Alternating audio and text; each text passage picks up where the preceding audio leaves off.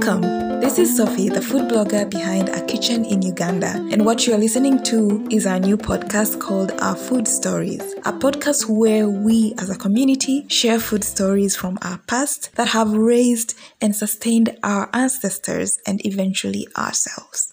Episode 10. When I tell you that Uganda is uniquely geographically placed with a vibrant tapestry of cultural heritage, I am not exaggerating. We had unique stories from the central, the west, the east, and the northern parts of the country. And we're just getting started. To wrap up the season, today's story is about community, which is a common theme with this podcast. Because if it wasn't for you as listeners and contributors, this podcast would not be possible. So today's special guest talks to us about how food was communal and how it was shared. Enjoy.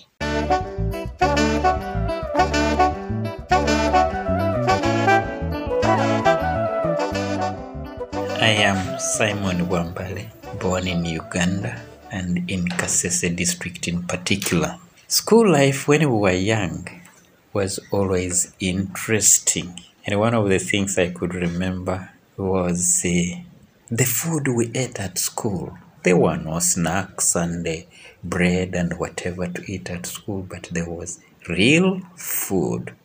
And this is what happened. We could take packed food and called Endanda. And I remember we had a group of people who used to eat together at school, having different ndandas, having different packed foods, and therefore we had the joy of tasting food from every family. Now I remember my mother cooking binyangwa. Binyangwa is cocoa yams, and cooking them in a nyongu, the earthen pot, and she could cook them overnight, and by morning they were ready, hot, with that type of aroma that comes with it from the cover that she used, which was always fans, merondoro, kutia mebale.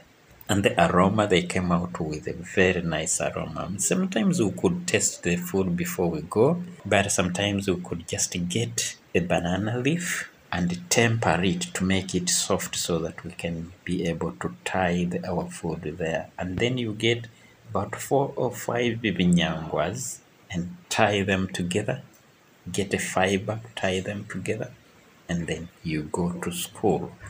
And you go to class and study, but there was that time where joy would come. And it was a time you hear the bell, the gong or the bell, and you all shout, lunch time, Endanda, Endanda, meaning eating our food. And then we go out, we sit in our group, of course, in a specific area where we use it to sit.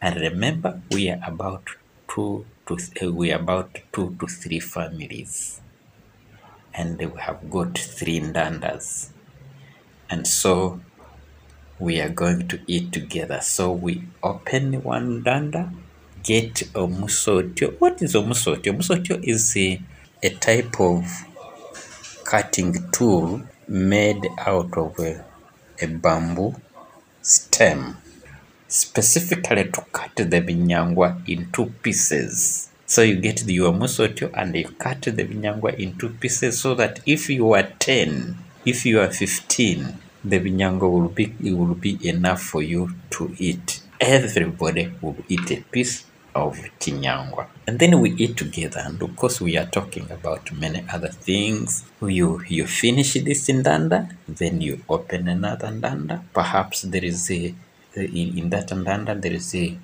beans and cassava, and then you eat that one and finish it. Then the next ndanda, perhaps there are bananas or sweet potatoes and beans. Then you eat that ndanda. It was a very interesting thing. And one of the things that such a life used to tell us was communal life. We live together. We belong together. You eat of mine and I eat of yours. That was a joyful thing because at that time we used to share our food and eating together, knowing the sweetness in that in a particular house and in another particular house. That was so nice. That was our life.